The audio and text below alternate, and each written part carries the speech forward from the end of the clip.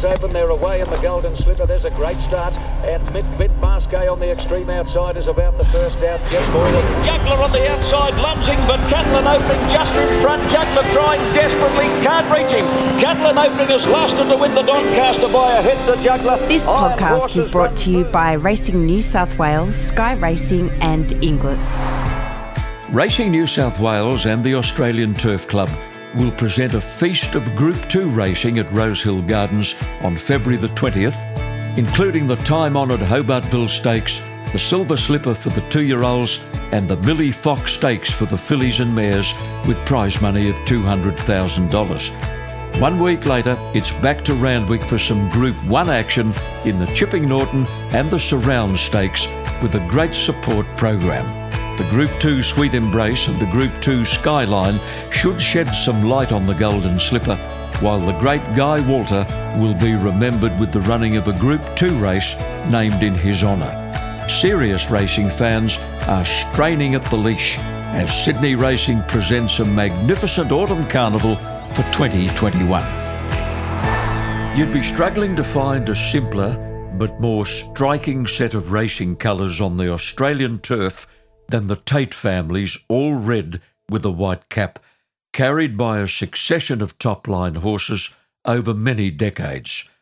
For the past 30 years, most of the family horses have been bred, managed and raced by Sandy Tate and his sister Jill Nivison. The foals have been reared on the lush pastures of Gunong Jugrawa, the historic family property on the Murrumbidgee, about 24 miles from Gundagai. The family passion for thoroughbreds can be traced to Sandy's grandfather, Peter Tate, who part-owned the 1925 Newmarket winner, Valliard. He later raced a good stayer called Indian Chief, who was a close second in the 1950 Metropolitan, before failing with George Moore on board in Commie Court's Melbourne Cup. Following the death of Peter Tate in 1951, the family's racing tradition continued under the guidance of Sandy's parents, Daisy and Griff Tate, who in the mid-1950s took the first step towards creating an equine dynasty when they purchased a young Star Kingdom mare called Dark Jewel.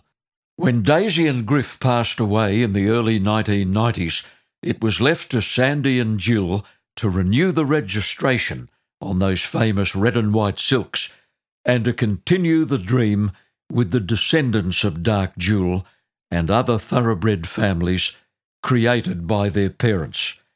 Sandy and Jill have managed the project with great expertise and have enjoyed spectacular success with some very special horses. Direct from Gunong Jugrawa, where he's been raising quality merinos, Hereford, Aberdeen Angus and thoroughbreds for most of his life, I'm delighted to welcome Sandy Tate to the podcast. Long overdue, Sandy.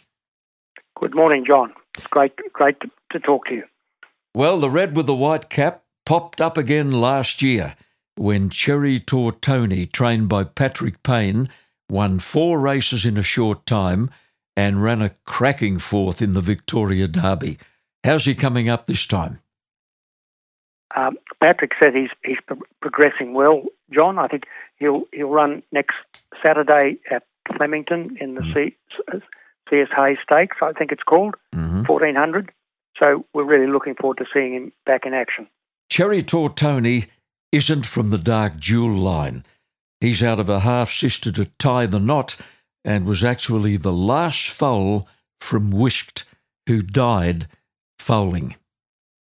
Yes, that's correct. She was, she's a nice mare, and she's done well as a broodmare. This is Tortoni. Yeah, Tortoni. Yep, that's right. Now, I thought I was imagining things for a moment.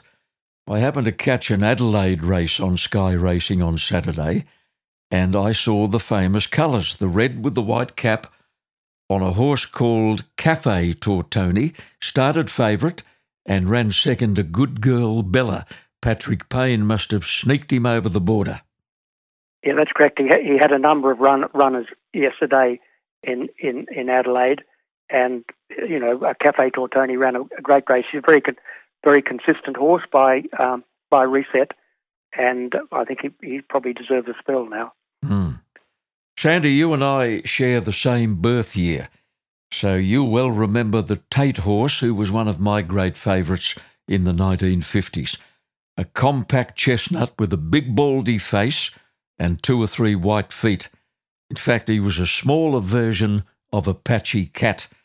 Stirrup Cup was his name. He was no champion, but he was very genuine, and he won a lot of races in Sydney. Yeah, ridden by Stan Cassidy, trained by Phil Alotta, and he was raced in partnership by Dad and my Uncle Gray. And Uncle Gray would have bred him. Yes, he wasn't really of Group 1 standard, and yet he went to Brisbane once, Sandy. I think he ran in a Stradbroke. Yeah, he was a flying handy, what I would call a flying handicap horse. Not at the top, not top level. Well, his flashy looks and the colours, the all red with the white cap, really stood him out. And as I recall, he was quite a favourite with the Sydney punters back then. Yes, he was. He was a very, very nice, consistent horse, and he did well. Your family connection with Phil Alotta went back to the 1920s, when Phil was actually apprenticed to a trainer called Frank Marsden at Randwick, and Phil was the strapper of your grandfather's horse Valliard when he won the Newmarket in 1925. Well, that's a fantastic bit of research, John. I think you've done well. Yeah, Phil, by his own admission, Sandy, was a pretty average jockey, but he certainly made his mark as a trainer in later years. Yes, he did. There was in Sydney at that time, when he later in his life, there was a number of talented trainers of the same vintage. Frank Dalton, yes. Jack Green. There was a number of them, and they did wonderful things with racehorses. Yeah, Peter Lawson and Ted Hush are a couple more that come to mind from that golden era. Phil Alotta gained his trainer's licence in the early 1940s, and he went on to enormous success, really. And your mum and dad were clients for many years. I think they appreciated the fact that he was a small team trainer. He never had more than 12 or 14 in work, and he was very hands-on. Yes, he was. He was an amazing conditioner, and especially for 2-year-olds, I think. I mean, his record with 2-year-olds was extraordinary, or especially with my parents' 2-year-olds. Yeah. Heirloom, Birthright, and Baguette. Baguette and Attentive was another one? Yes, Attentive was another one. And those 3 were full brothers and sisters out of Dark Jewel, and they won the Maribyrnong Plate when it was a really serious 2-year-old race, and one of the really the 2-year-old highlight of the spring. Phil Alotta was actually the trainer of Dark Jewel, and he did well to win 3 city races with that filly because she wasn't top class. She won 2 at Canterbury and 1 at Warwick Farm. She had limited ability, really, Sandy, but she was a lovely filly by the boom new stallion Star Kingdom. In fact, I think she was from his second crop. Her female side was very deep and very strong. I think Phil bought Dark Jewel at the yearling sale for Pat Osborne. Now, he was related to you, wasn't he? Yes, he was a first cousin of my mother, and a very keen racing man. How did Dark Jewel come into the possession of your mum and dad? Well, I think the story there, John, is that I think Phil ended up owning Dark Jewel. I think he may have bought it from Pat Osborne, and then I think he wanted to send it to stud with Dad in partnership, but I think Dad wanted to just own her himself. So that's how that one worked out. And she was an amazing mare and had wonderful attention from my mother, who was a very, very good horsewoman and dedicated to all her horses, whether successful or not successful. So she was a real animal lover. Yeah. Dogs, horses were top of the list. And cattle. More dogs than horses, I think. Really? And her children too. Oh, of course. We got in the picture a bit, I think. Breeding historians rate Dark Jewel one of the most influential mares of her generation. She had 11 foals, 10 of them raced, 9 of them won. 2 of them were elite performers, Baguette and Cabochon. Yes, they were.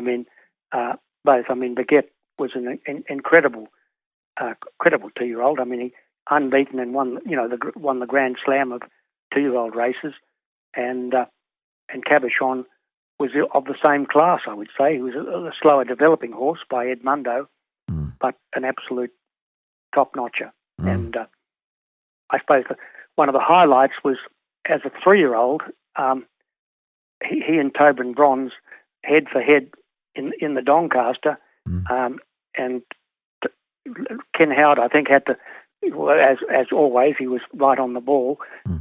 He beat our horse by a short half head. Correct. It was only a nose in it. Yeah. We'll just quickly run through her foals, Sandy. Gingerbread was the first one by Wilkes. He was a precocious 2-year-old. He had brilliant speed. I think I read that somewhere along the line he ran a nail through a front foot on one occasion. He seemed to get over it, but he was never the same again, according to Philolotta. Yes, he was a very good early 2-year-old, being by Wilkes. It was disappointing that he didn't go on with it, and that would have been probably the reason, I think, because he had a lot of early ability. A second foal was called Powella by Rawson, who hadn't set the world on fire. He won only one race, but it was in town. It was a Warwick Farm race, and Stan Cassidy was in the saddle. Yes, Powella, he wasn't as good as his brothers, I don't think. But he was called Powella because that's where the property of my grandfather, where Dad grew up in Queensland. The third foal arrived in 1960, a beautiful filly by Rigo, the stallion she really clicked with. Now, Heirloom won her first 5 straight, and the fourth, as you mentioned earlier, was in one of the most thrilling Maribyrnong plates ever. Stan Cassidy rode Heirloom, and she and a top colt called Time and Tide, ridden by George Moore, went nose and nose over the last furlong, and as I recall, Sandy, that photo finish result took forever. Yes, it must have been a long drawn out. I was in England at the time, and Mum sent me Bert Bryant's call of the race, which I, a few months later, I kept playing over and over again. It's one of the reasons, I suppose, I'm really keen on racing. I suppose you just catches your imagination, especially a win like that. She was a very, very good filly. Well, Philolotta surprised a lot of people in that same week when he opted to back Heirloom up 3 days later in the Mimosa Stakes on Melbourne Cup Day. Not the sort of thing that Philolotta made a habit of. She won easily, and that little man of Italian descent really knew his horses. He certainly did. It was an amazing, because she would have had a hard race on Saturday, and the filly she beat on, I'm pretty sure, the filly that she beat on the Tuesday, on Melbourne Cup Day, was Ripper. Yes, and she clashed with Ripper again a couple of years later, which we'll get to. Now, Heirloom, Sandy, as a 3-year-old, went back to Melbourne. Do you remember her winning a fillies race at Caulfield one day called the Maroona Handicap? She had 9 stone 10. Yes, that was an amazing winner, really. Just incredible. Just shows you how good and genuine she was, and very classy. And again, the brilliance of Philolotta to get it to that race and win it. Now, I'm going to tell you a little story that you may never have heard before. about Heirloom, and the story was told to me years later by Stan Cassidy. When she won that Maruna handicap at Caulfield, the leader, Anna Rose, drifted off the fence in the straight, and Heirloom dived through the opening and got up to win with the big weight. Now, those two fillies clashed again in the 1,000 guineas, and Heirloom was in behind Anna Rose as they came around the home turn, and Stan Cassidy believed that she was waiting for that rails run to happen again. Anna Rose, she didn't want to come to the outside. Stan told me she was reluctant to come outside Anna Rose, and he always felt she was so clever, so smart, and so perceptive that she was waiting for that rails run to come again. It didn't. He eventually got her to the outside, and they dead heated in the 1,000 guineas. Yes, and two fillies of absolute top class. I mean, it just and Anna Rose trained by Bart Cummings, I think. Yes, she was a South Australian filly, and Bart would have been in Adelaide at that time. Yep. So it's just amazing bit of racing history. Heirloom raced really well in Melbourne, and a year later, she contested a Group 1 sprint, or what would now be known as a Group 1. It was called the Craven A Stakes. Stan Cassidy retained the ride, and she was beaten a nose by Ripper, a filly you mentioned. Yes, that was the same year, John, I think. Oh, was it really? Yeah, I think so. I mean, that's how good they were. Yeah. And I think Time and Tide would have been in the finish, I think, too. I think it's just in something along those lines. Yes. Yeah, Ripper beat Heirloom very narrowly. Yeah, it was very close. And Ripper was an absolute champion too, filly. I think it's fair to say Heirloom was a certainty beaten in a Stradbroke when she ran third after bombing the start. George Moore was the rider on this occasion, and I don't know whether she was flat-footed or sitting back on the gate, but when they jumped, she was a clear last out of the machine. And yeah, well, she ran an amazing race that day. Just incredible. I mean, just probably one of those things, I mean, that do happen. And you've got to, in those sort of races like a Stradbroke, you've got to have things go your way a bit. Otherwise, you're in a bit of trouble. Phil Lotta said she was the best mare he trained. Yes, well, that's it, fantastic, because he had some good ones.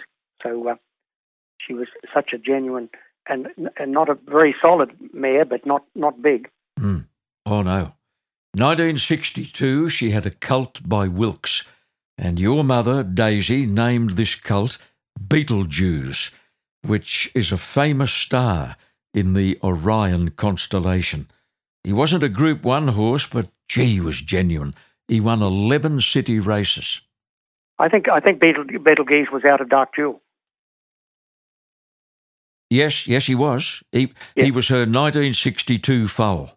Yeah, that's right. Yeah, and he was a good, but he had a problem with his teeth, and you know that, and that probably came against him a bit, I think. But he would have been a full brother to Gingerbread.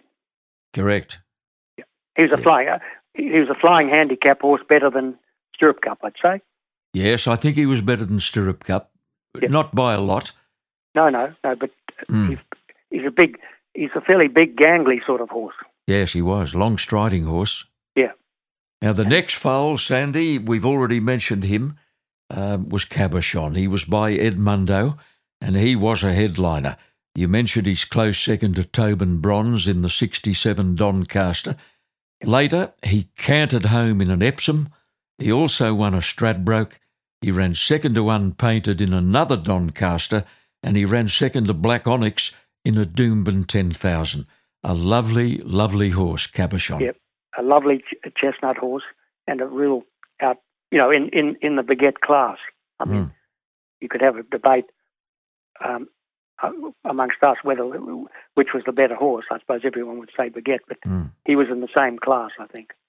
Your mother was very keen to send Dark Jewel to Rego again, and this time she had another filly, a full sister to Heirloom, and as it turned out later, a full sister to Baguette.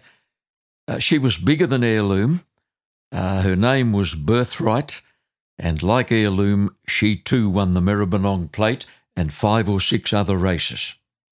Yeah, she was a very good filly, a different build to Heirloom, but classy, especially to win a Maribyrnong Plate, and she had a lot of ability. Her 1967 foal was the one your parents had been waiting for. Another Rego, this time a lovely brown colt. Sometimes he looked almost black.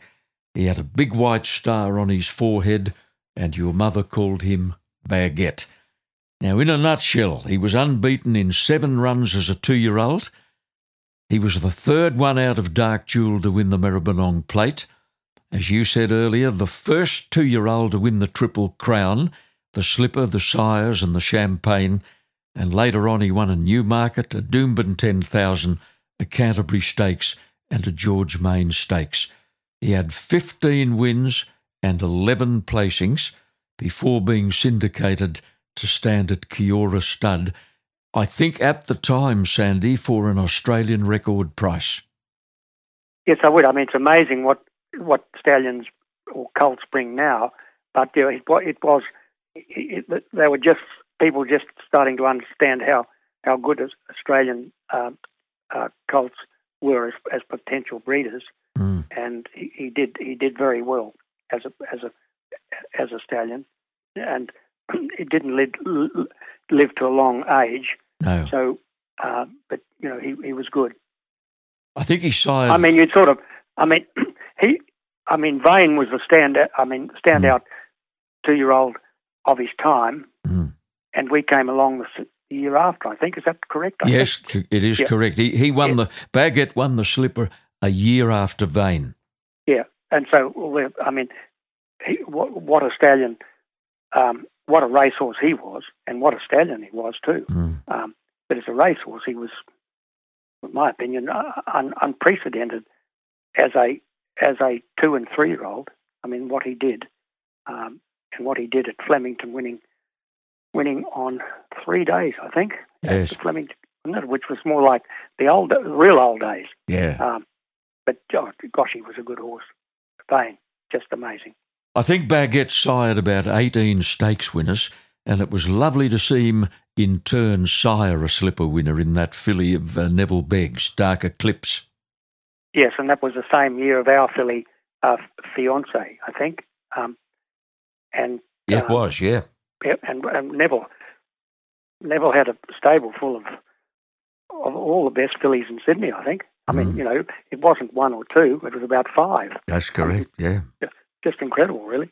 Yeah, Fiancé actually started favourite in that Slipper. Yeah. Now, Dark Jewel left other winners, Star Facet, Lucy Manette and Briolette, all city winners, but obviously inferior to the Cabochons and the Baguettes, but they did help to keep Dark Jewel's breeding record at that elite level. Yes, I mean, they were good horses, but not the class of the ones that had gone before, I don't think. But yesterday, Profiteer, who won, he's a direct, won the Millennium in absolute by 6 or 7 lengths, I think. Amazing win, yeah. And he's a direct descendant of Star Facet. Right, and Star Facet, and the next dam, therefore, is Dark Jewel. Yeah, going back to Dark Jewel. That's correct. And she never, I don't think she raced. Or she didn't do any good anyhow. No. So, but anyhow, she's turned out, that's a family that's sort of pretty on the move at the moment. Your late mother, Daisy, earned a measure of fame for her ability to come up with the most creative of names for her horses, especially the progeny of Dark Jewel. Cabochon, Baguette, Briolette were all named after diamonds or gemstones. Do you recall Daisy agonising over the choice of those names? And this is pre-Google, Sandy. Yeah, that's right. No, she put a lot of thought into naming them and came up with all these wonderful names. I mean, and as they were good racehorses, that all worked out well. May I nominate my all-time favourite name created by Daisy Tate? Yeah, I'd love to hear that, John. It was a mare called Of Two Cities. She was trained by Neville Begg after Philolotta's retirement. Now, she was by Bull Tale, Tale. She was out of Lucy Manette, who was by an English stallion called Dickens. And the mare was named, of course, for the classic book, A Tale of Two Cities, written in the 19th century by Charles Dickens, and Lucy Manette was a character in that story. I always felt that was Daisy's best. You know, it's a fantastic name, isn't it? I mean, and she was a good filly without being brilliant. I mean, she won the lead up to the AJC Oaks on the Saturday. So, you know, it was a stakes race. Adrian Knox, that's it. Yeah. And then she also came third she came third in the Oaks, and she came third in the VRC Oaks. To none other than Surround, I think.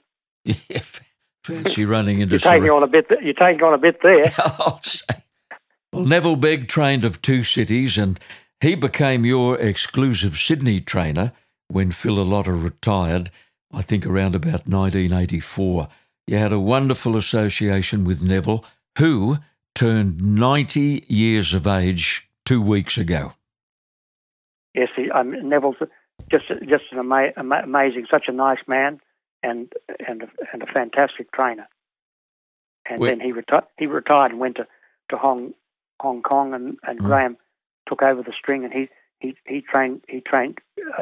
took over the training of Whisk. Yeah. And so that was the continuation. Yes, and he won a Group 1 with Whisk, the 1,000 Guineas. Yep. Now, let's talk about a beautiful mare called Spinning Hill, trained by Guy Walter. From 40 starts, she won 14. She ran 14 placings. She won almost 2.3 million. She was by Dolphin Street out of Incline, who was by Century out of Rise, and Rise was by Kangaroo Star out of Blue Mountain, and Blue Mountain was out of Heirloom. Dolphin Street was the stallion. We didn't see too many of them around that same time, but he was Spinning Hill was a good advertisement. But he was a pretty good stallion. I mean, he produced other Group 1, and he won. He won an important Group 1 in France. Yeah. I mean, I'm very, always been keen on the imported stallions that come from overseas, and I suppose they don't all work, but that one certainly worked, because she was absolutely, wonderful filly. Spectacular filly. I've got quite a good story about Spinning Hill. She went in a bit later in a 2-year-old season. I think probably, I think she ran as a 2-year-old, but anyhow, she arrived down with at Guy Walters, and anyhow, they didn't think too much about it. She had Bathurst burrs in a tail, and anyhow, he must have put her against the clock one morning, and he said, "This is the story afterwards," but he told me, "We better get those Bathurst burrs out of the tail." Did he? Yeah. That's the sort of humour he's got. Yes. He was a absolutely delightful man. He certainly was, the late Guy Walter, and he had a dry, wry sense of humour, didn't he? He did. He didn't mind telling stories against himself, really.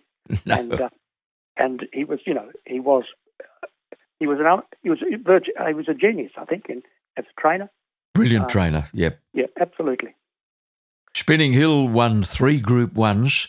She loved to follow a hot speed, and she could come off their backs and let down in great style.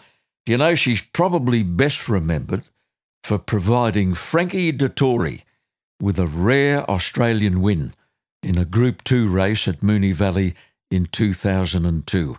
I bet Frankie still remembers Spinning Hill. She got the monkey off his back.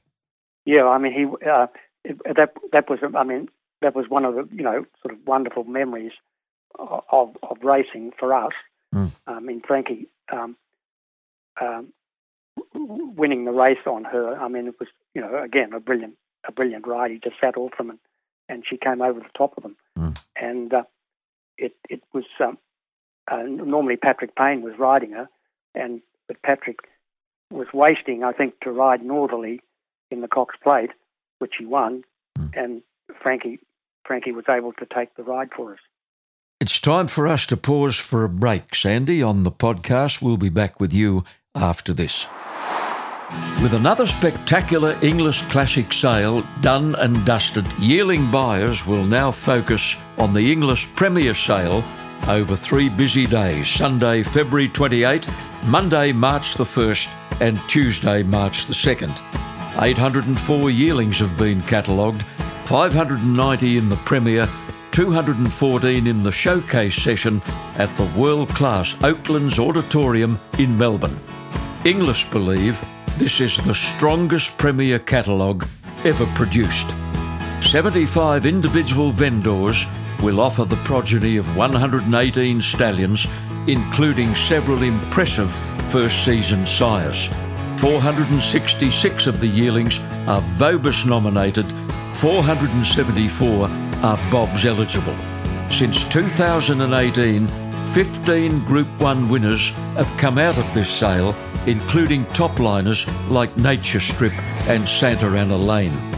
Email catalogue@english.com.au or call 03933 1422. Remember, every yearling in the catalogue will be eligible for the Rich English Race Series in 2022. The English Premier Sale, February 28, March 1st and March the 2nd. Guy Walter also did a great job with a filly called Wild Iris, who won the ATC Oaks in 2004. She'd been a maiden, hadn't she, only a few weeks before winning that Oaks. That was a pleasant surprise. Yes, it was. I mean, you always hope for the best, but that was sort of a remarkable story because she was running in races at the provincials and, wasn't really cited much. I think she might have been unlucky or whatever it was, but anyhow, a midweek 1,900-metre race at Canterbury, and Larry Cassidy rode her, and she happened to win that. So we then went to the race on the Saturday, the Adrian Knox. She won that really well, and then she won the Oaks. I mean, amazing training, I'd say. Yeah, she jumped out of the ground, didn't she? She did, absolutely. I mean, you just couldn't believe that you were there. I mean, it was amazing. I mean, and she beat a filly who won an Adelaide Cup or something. I mean, it was it was pretty classy. But she was a very, very good filly, and Guy got her right just on that in that period. Bart Cummings style, got her to peak on the right day. Yeah, that's right, absolutely. Well, she did a good job too at stud. She produced a pretty good filly later by Bernardini called Zanbar, who won 1.3 million. She won 7 races, second in a Victorian Oaks, second in the Australian Oaks in Sydney, second in a Queen of the Turf, and she won the Emancipation Stakes twice. Yeah, she was a lovely filly, and I mean, John, after Guy trained her to come second in the 2 Oaks, which was amazing, and then I sent her to Patrick Payne, and she didn't seem to like it down there, and then she went to John Thompson, who did a remarkable job with her because she did. She came second in the Group 1 and won 2 Group 2s, I think, and then the Group 3 in the race at Newcastle. I mean, the Tibby. Tibby, yep. And she is a lovely mare, and she's got a filly by Piero and then a filly by the Darley, the really good Darley stallion. Lonhro? Exceed and Excel. I beg your pardon, yep. Yeah. It was a great stallion. Now, just before we get on to one of your all-time favourites, let me change the subject completely by saying that you were no slouch in the saddle yourself early in life, and I am reliably informed that you were a very good exponent of the game of polo, and that you were a member of an Australian team who walloped New Zealand in a test series on their home turf in the early 1970s. Now, Sandy, I don't think we walloped them. It was a very close series. Was it? And we played. I mean, we took our own ponies across, and it was a memorable trip really, because I went with Sinclair Hill, Richard Walker, and Hugh McLaughlin,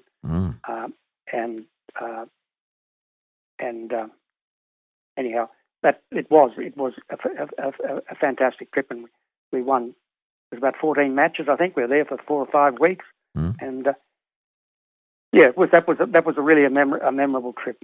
And so, polo was very important time for me in that regard, because we were playing a tournament at Young, on the property Toompang, and I think it was when Cabochon won the. I think we were in the middle of a match or something, just about, and they played it over the loudspeakers. Cabochon winning the Epsom, was it? Must have been it would have been Stradbroke. Stradbroke, I think. Yep. So anyhow, that's the two overlapped a bit. Memories. Yes, memories. That's for sure. And polo was, absolutely in my time, club polo was just it was amazing, wonderful, and such a nice group of people played. And, now to the horse, Sandy. Changing the subject again. Yep. Who gave you and Jill the ride of a lifetime between 1997 and 2002? The remarkable Tie the Knot. 62 starts, 21 wins, 17 placings, 6.2 million in prize money. He won 13 Group 1s and he was placed in another 7. Did you actually send his mother whisked to New Zealand to visit the stallion Nassapur? Yes, I sent Jill and I sent 2 mares, Highlights and Whisked. Highlights and hang on, I've got myself mixed up. Highlights and Whisked. Yeah, and Whisked. Yeah, that was correct. And we got a colt by Nassapur, which was Tie the Knot, and we got a filly out of Highlights who was called Accent, and she won a couple of races for Sue Stripe at Wagga. Yep. And Tie the Knot did great things for us. There were so many highlights with that horse, Sandy. Do you have a favourite win, a favourite performance, a favourite memory? Well, I think, just to pay credit to the horse, his win as a 3-year-old in the Sydney Cup, and beating Doremus, who'd won the Melbourne Cup, it was a pretty amazing performance, I think. By 6 lengths too, I might add. No. That was the other Sydney Cup. No, it was the other Sydney. It was very close. We only just got there, but if you're taking on Doremus over 2 miles, you've got a race. Yes. And 3-year-olds don't have a good record in the Sydney Cup. I'm just trying to think of the one before who was a very consistent horse. It was Veloso, I think. It might have won a Sydney Cup. Yes, he did. So that's, you could nearly put they're the 2 that have done it. Probably in the modern era. I think. Whenever the Chipping Norton Stakes comes around every year, racing men will think of Tie the Knot, who won it in 4 consecutive years. And it was a Group 1 too in his day, a Group 1 each of the 4 wins. It took Winks to equal that record, but no horse previously had gone close to 4. No, it was an amazing performance. I know when Patrick Payne rode him in the last one, And I mean, he was ended his career. He was a 7-year-old, and 50 metres past the post, he pulled up. He'd won the race, but he said, "I've had enough of this game." Yeah. He was that intelligent. I think he was telling us something, and all those wins were just extraordinary. I mean, you like being on a magic carpet. I think that's right. He just kept standing up and performing against the very best. 62 starts is a big workload for a thoroughbred. 5 seasons of racing. He was sound, he was consistent, he was genuine. He was a horse in a million. Yes, to us, he was the one in a million, I suppose, really. And I suppose, I think of Tie the Knot, I think of Spinning Hill, I suppose. They're two absolutely, outstanding horses. Superstars. Superstars. Spinning Hill was a superstar. Yeah, she was. Great mare. Yeah. I notice your wife Kathy's name appears from time to time in the ownership of horses. Is Kathy an avid fan? Yes, well, she's fantastic. She gives us all the support she can, and it makes it's lovely to do it as a family. I suppose we've all. I grew up with my parents racing horses, and all my children grew up with their parents racing horses, and so they're all keen too. So that's a very satisfying thing. Your sister Jill Nivison is the widow of Simon Nivison, one of the most passionate country racing men I've ever known. Jill chose to stay on in Walker following Simon's sudden passing some 20 years ago, maybe over 21 or 22 years. Didn't Simon Nivison love a race meeting? Yeah, he's wonderful. I mean, he's such a supporter of racing, and really understood racing so well, and a supporter of country racing. And his father was a great supporter of country racing. Yeah, and I think he was on the TAB board or something like that at some stage, and did a lot of good things for racing. Mr. Nivison Senior.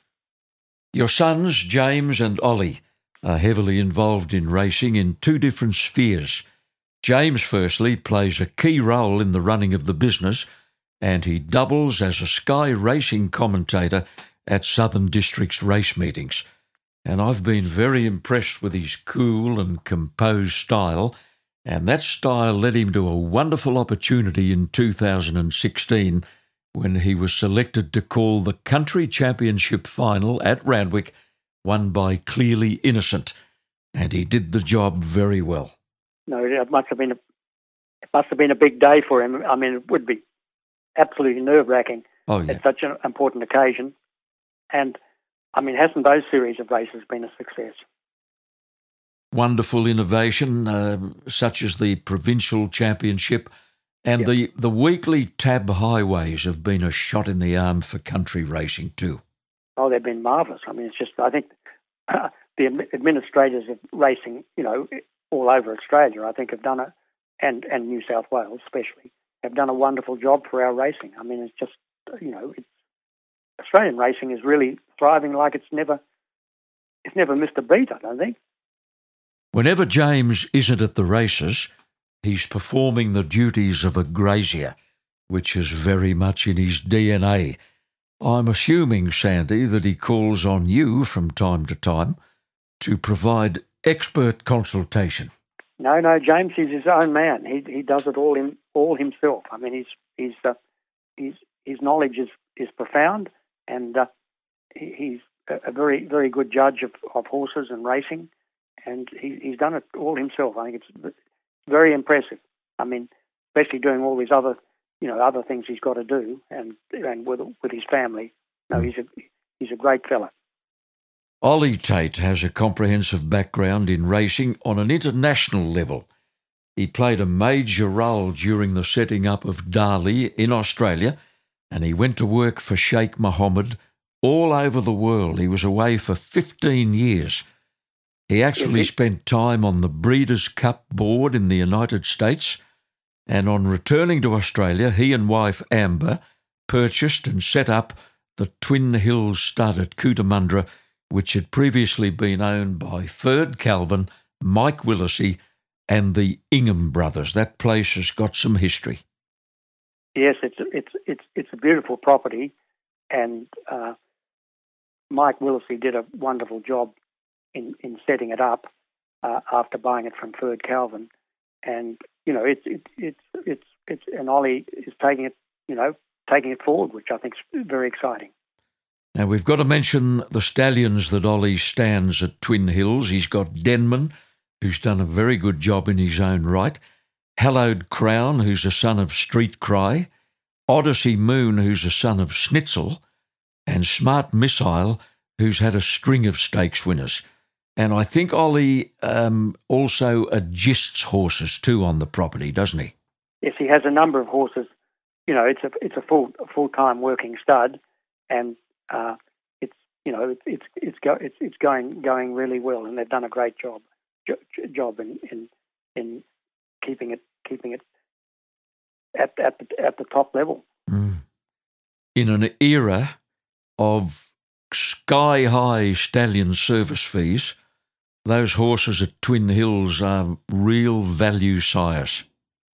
Yes, they are. I mean, it's the stallions in Australia stand at very, very high prices. But I mean, that's a worldwide trend, I would think. And but Ollie's done very well with the stud, and hopefully it'll keep going ahead in the future. The success you've had is all the more remarkable when you consider that you've bred from only 7 or 8 mares over all those years. Is that still the number? Yeah, that's the number we've got at the moment, and that's about. I think that, I've always had too many mares. That's the nature of the game, I think. Oh yeah. But if you're going to be it, you've got to be in it to win, I suppose, or to be to have some success. So we're still punching along and trying to do our best. You enjoy having a horse or two in work in your own region, and you have a handful of horses in the Wagga stables of a very astute horseman in Tim Donnelly, who was a guest on this podcast a few months ago. Tim trained successfully in Sydney for quite a few years, but he decided to head back to Wagga in the early 2000s, and he's doing a terrific job.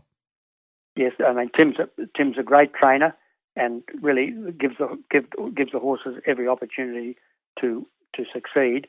And I think he's excellent. And I also have horses with David Blundell at Gundagai, who's a very, very fine horseman. Yes, and when he sneaks one to town, it's to be respected too. That's right. He does. He seems to love going down the highway. He certainly does, for a tab highway. Yeah, tab highway. That's what he. I've got a slow one with him at the moment. And they said, "We'll go for the highway." Did he? Yeah. I mean, it's probably too slow. I think you've got to have a quick horse to win a highway. He was a jockey too, wasn't he, David Blundell? Yeah, he's a very good amateur jockey, I think. Absolutely, and I'd call him a horse whisperer. Very, fantastic with horses, and he gave Kathy a wonderful horse called Doc, who sort of excelled at events at rodeos or shows, and so we've had a long association. Sandy, I had the pleasure to interview you briefly several times during Tie the Knots glory days, but this is the first time we've comprehensively covered your amazing journey in Australian racing. It's been a hell of a ride, hasn't it? It has. I mean, racing, I just think it's such a wonderful game, and we've been very fortunate to be part of it, and hopefully we can continue to keep doing it. I think it brings back so many different memories, and you could keep me talking for a couple of hours, but I don't think you want to do that. You get pretty bored pretty quick. I don't think so. I've enjoyed every minute of our chat on the Supernova Sound podcast this morning. Sandy, give my very best to Kathy and to Ollie. I hope he breeds a champion on the lush pastures at Twin Hills. And to James, my very best wishes for his future as a racing commentator in particular, and wish him good calling for me. I will do that, John, and thank you very much for the interview, and thank you for the wonderful contribution you've done for Australian racing. I mean, it's just amazing, and also congratulations on the great success you've had in the trotting world too. I mean, you are a real legendary horseman of Australia. So I hope you have lots more success and good health. Kind words, Sandy. I appreciate them very much. And you've been listening to Sandy Tate on Supernova Sound Podcast.